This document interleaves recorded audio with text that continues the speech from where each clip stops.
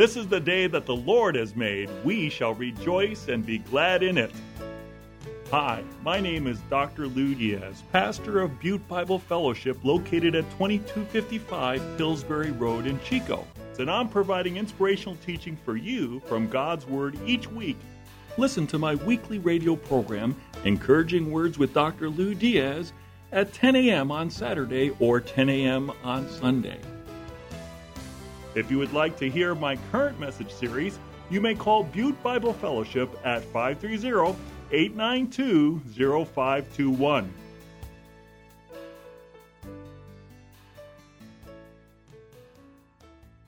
All right, we come to our sermon today.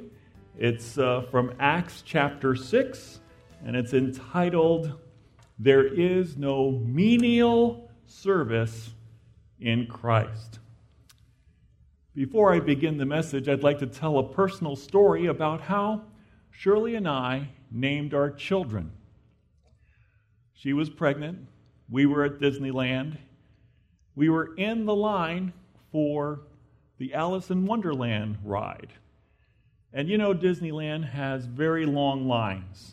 How long are their lines? The line was so long that we started with A in the alphabet, and we went through every name we can think of that started with A, then B, then C, and we came up with a boy's name, Stephen. Then the line was still so long, we started with A, thought of every girl's name we could think of, and we came up with Laura. Finally, we got on the ride. It wasn't until years later that we realized the significance of how God led us in picking the names for our kids. You see, both Stephen and Laura mean crown. And they were born in Corona, California, which also means crown. So our crowns were born in Crown City, Stephen and Laura. I wanted to share that personal story with you because we are going to be talking about Stephen this Sunday and next Sunday.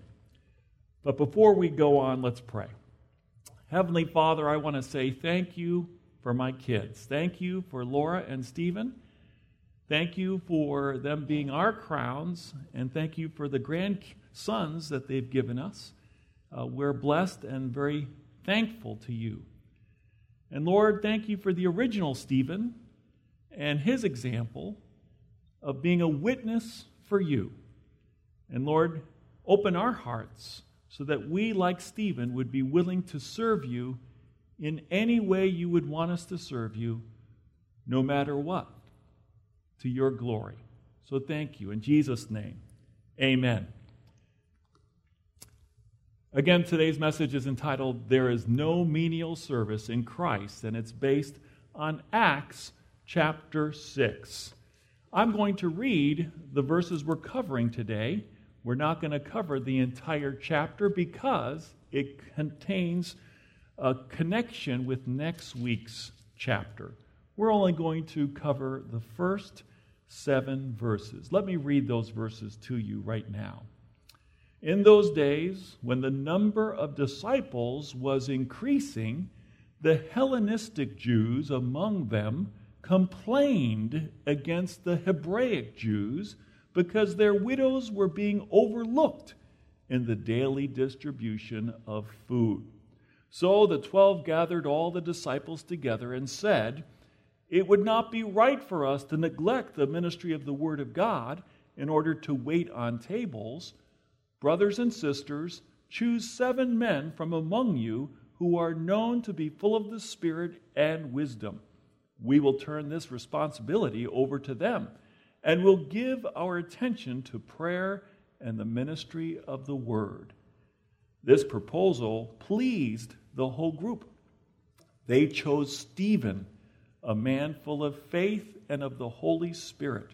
Also Philip, Prochorus, Nicanor, Timon, Parmenas, and Nicholas from Antioch, a convert to Judaism. They presented these men to the apostles, who prayed and laid their hands on them. So the word of God spread. The number of disciples in Jerusalem increased rapidly, and a large number of priests became obedient to the faith. Let's look at this wonderful chapter, the first 7 verses. The question of this section is this: what can I do for the Lord? Remember, we're putting together a practical ministry manual from the book of Acts. What can I do for the Lord is the question of these verses. And there are these responses. We can be a peacemaker. We can be available as a reconciler. We can be filled with the Spirit and wisdom. We can be diligent in the Word and in prayer. We can be thankful that God is using us. Those are 5 things we can do, 6 things we can do as we make ourselves available to the Lord. Let's look at each one of these. The first, Acts 6, verse 1. We can be a peacemaker. The early church had a problem, and let's read about that in verse 1. In those days when the number of disciples was increasing, the Hellenistic Jews among them complained against the Hebraic Jews because their widows were being overlooked in the daily distribution of food. Here you have in one corner the Hellenistic Jews. Those were Jews who, through the diaspora, that is, being spread throughout the world, had come for the Feast of Pentecost, had come to trust in Jesus as Messiah, and they were Greek-speaking, and they had Greek cultural habits. And the Hellenistic Jews had widows that were not getting the same amount of food as the Hebraic Jews, and so they were complaining against the Jews who lived in Jerusalem and had their customs as to how they distributed food to the seniors. And they were Hebrew speaking. They spoke Aramaic. So you have 2 different groups of Jewish converts, of completed Jews, of Messianic Jews. You have the Hellenistic, who are Greek in culture, and you have the Hebraic, who are who speak Aramaic and are very much in the culture of Moses. So there's a conflict. There's trouble with a capital T in the early church. What was the problem? That the widows were being overlooked. In other words, they were being slighted. They were being cheated. They were being deprived of their rights. They were being forgotten and abandoned. They were being neglected. They were being unfairly treated. And you know what? It's easy for people in the church, it's easy for people in the society to feel that way, isn't it? To feel that somehow someone's doing a wrong to us and it's just unfair. What do you do when there's conflict? What do you do when there's a problem? Well, what they did is they complained against the Hebraic Jews. They said negative things about them. They disparaged them. Perhaps character assassination. Perhaps they demonized them by making them out to be like devils. They assumed negative motives. Those Hebraic Jews are partial and showing favoritism to their widows while neglecting ours. Can I say that the practical application of this verse is that in contradistinction of what they were doing, the Hellenistic Jews complaining against the Hebraic Jews, we ought to be peacemakers. You see, you have in both hands buckets. And in one bucket, you have a bucket of kerosene. And in the other hand, you have a bucket of water. When there's a fire that's spreading, you can throw on it kerosene, or you can throw on it water. When there's a problem in the church, when there's a problem in the family, when there's a problem in the marriage or a friendship, or in the neighborhood or in the government, should we complain against? Should we demonize? Should we character assassinate? No! We shouldn't be throwing kerosene, making the problem worse. We should be throwing water and being peacemakers. Secondly, we need to be available as reconcilers. Verse 2. Verse 2 says, "So the 12 gathered all the disciples together and said, 'It would not be right for us to neglect the ministry of the Word of God in order to wait on tables.'" Now this is very interesting. All the disciples were gathered together. Why? Because the whole church matters to God. Every one of you matters to God. Ministry is not the purview of just the ministers, that is the pastors. Ministry is the purview of the priesthood of all believers. You are a minister for Christ. Don't abrogate, don't give up your ministry that it's for professionals only. It's not. You are a minister for Christ. As a minister for Christ, you are to be willing to even serve on tables. Do you remember Jesus, knowing fully that he was going to go to the cross and then rise on the third day and go back to the Father? He took off his outer garment and he washed his disciples' feet. And he says, "As I have done unto you, you are to do to one another. Love one another as I have loved you, and the world will know you are my disciples." We must be willing to be towel wearers and basin bearers. We need to be willing to do the dirty work of even washing one another's feet, of serving on tables, if that's what it takes, in order to reconcile the church, in order to have people be united. Who will step up? Who will be a reconciler? When Paul was writing to the church at Philippi, he nicknamed a person loyal yoke fellow. He said, there's a problem between Euodia and Syntyche.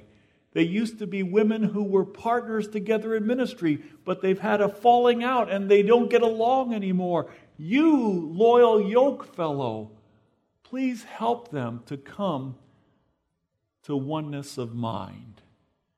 The Bible says in 2 Corinthians chapter 5 that we have been given the ministry of reconciliation. We're ambassadors for Christ, making God's appeal to others that they may be reconciled to God through faith in Jesus Christ.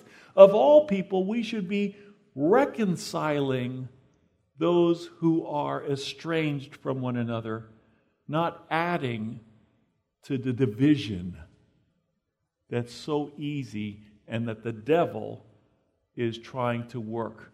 Oh, the devil's scheme is very clear. His scheme is to divide and conquer. We know that. We as Christians are to be peacemakers and reconcilers. Now, I want you to notice something about this verse. It seems to go against the title of my sermon. The title of my sermon is "There's No Menial Service in Christ." But if you read this wrong, it sounds like the apostles are saying, it would not be right for us to neglect the ministry of the Word of God in order to wait on tables. Do you hear that? That's what happened in the Middle Ages. In the Middle Ages, you had a distinction between the clerics who could speak Latin and lead the worship services and the laity who did not know Latin, and they were just the common people. and you developed a two-tiered spirituality, a two-tiered church, the professional Christians and the regular Christians.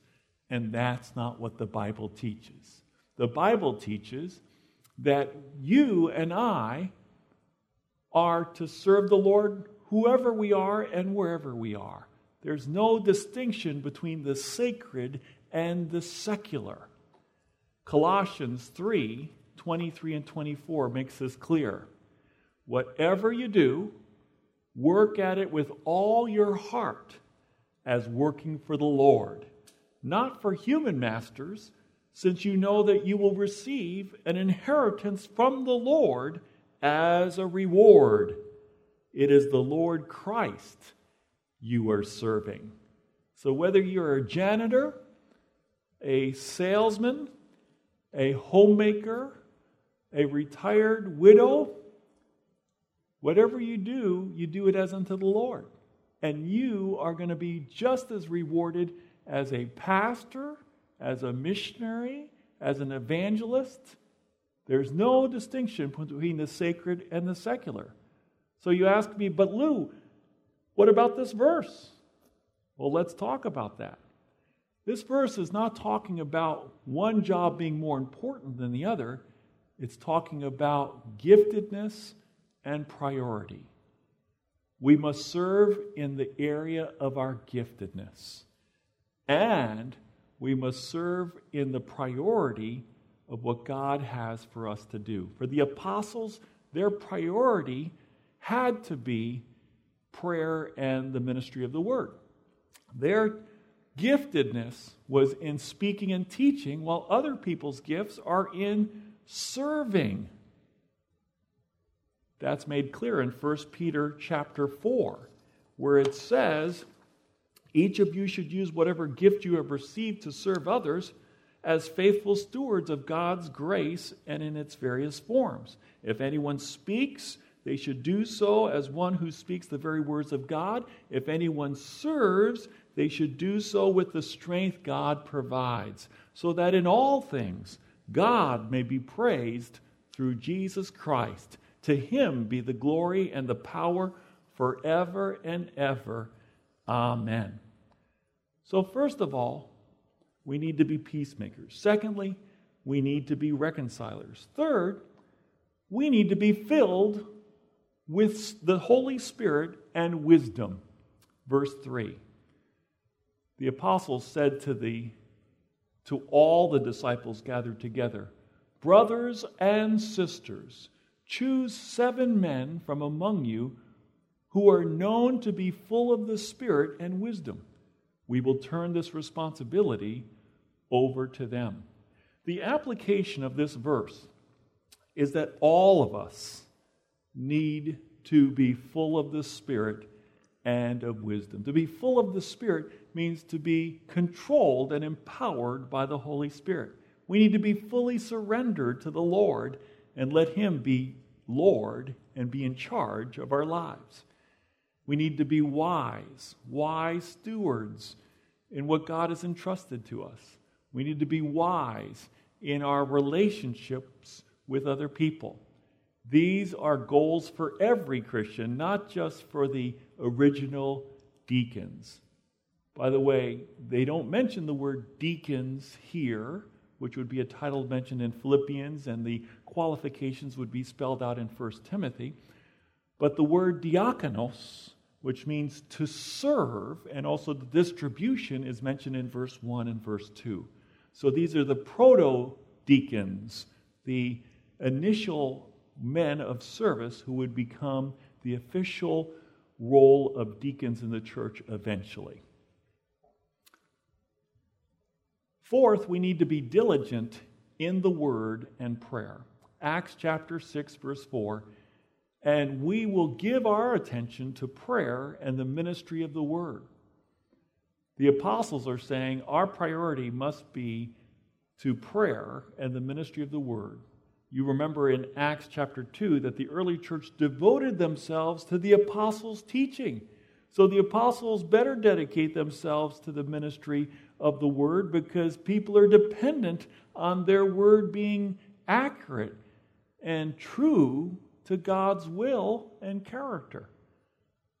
You and I, whether we are in an important position of leadership up front or behind the scenes, still need to give ourselves to prayer and the ministry of the Word. I'll never forget, I was a little kid in Sunday school, and the church custodian talked to us about the last days. He was a man of the Word and prayer, and I remember being so impressed by his exhortation to know the Bible, because maybe one day the Bible will be taken away from us. When I was in high school, we played a game on New Year's Eve. We turned off all the lights and pretended the church was in persecution, and we tried to recite as many verses as we could remember. What if the Bible was taken away from us? And some of us could recite the words accurately and tell even the reference. Others of us could tell just the gist of the verse that we remembered, and we tried to see how far we could go in remembering the Bible. And that goes back to the influence of a godly custodian who said to a young Sunday school kid, "Know your Bible." When we give ourselves to prayer, we're talking to God. When we give ourselves to the Word, we're listening to God. This is the breathing of the Christian life, is to talk to God and to listen to God. We need both in our lives. And finally, we're to be thankful that God is using us. When the church heard this proposal from the apostles that they were to pick 7 men from among them who had a good reputation, who were full of the Spirit and wisdom, they chose Stephen, a man full of faith and of the Holy Spirit. And then they chose Philip and Prochorus and Nicanor and Timon and Parmenas and Nicholas from Antioch, a convert to Judaism. Here's the beauty of what happened. The early church, knowing that the Hellenistic Jews were complaining that their widows were not getting fair distribution of the food, picked 6 Hellenistic Jewish Christians and 1 proselyte, 1 Gentile who had converted to Judaism, who was also Greek and Hellenistic in language and culture. Do you see what just happened? What happened was the early church picked people who understood the Greek language and culture to make sure that the widows who were Hellenistic, who spoke Greek and had a Greek culture, would not be neglected. Isn't that brilliant? That is absolutely brilliant. And as a result of God using these 7 men, I want you to notice what happened. It says, they presented these men to the apostles, who prayed and laid hands on them. So the word of God spread. The number of disciples in Jerusalem increased rapidly, and a large number of priests became obedient to the faith. Praise God! The church had a problem, the church had a proposal, and the church had great population growth because they recognized no one person can do it all. No one person is omnicompetent, able to do everything equally well. We need each other. Everybody is to use their spiritual gift to build up the church. It says in Ephesians 4:16, from him the whole body, joined and held together by every supporting ligament, grows and builds itself up in love as each part does its work. You are a part of the body of Christ. The Holy Spirit is in you, and He's gifted you with a spiritual gift, whether it be in the speaking realm or the serving realm. When you use your gift, you contribute to the unity of the body of Christ.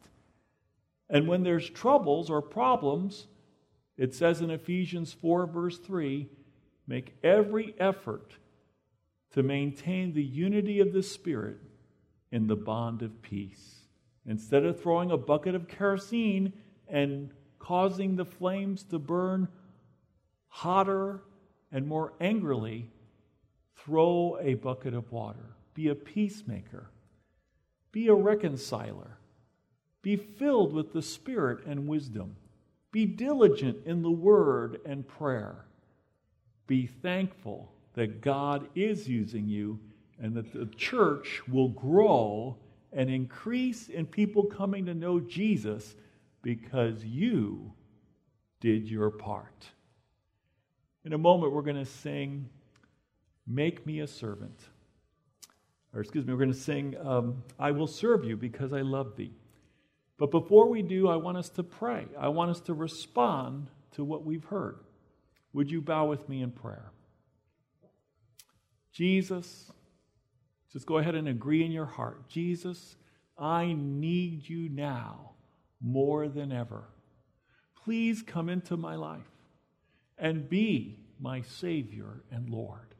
Because of your cross and resurrection, please forgive me of my sins and give me your gift of eternal life.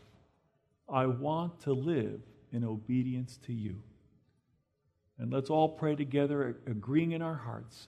Revive us, the church, to become peacemakers and to be your humble servants who are willing to serve you in whatever capacity you want us to serve, and no matter what the outcome of that service may be. We ask this to your glory, with thanksgiving for all you've done for us in the cross and by your resurrection. In Jesus' name, amen. Saturday and Sunday at 10 o'clock, I am on the radio, KKXX, and we wrapped up the Romans 8 series. Next week in the book of Acts, the Church in Action series, we're covering a wonderful message, and we don't want you to miss it. It's all about Stephen, whose name means crown, the crown of victory. KKXX is 104.5 FM or 9:30 AM on your dial.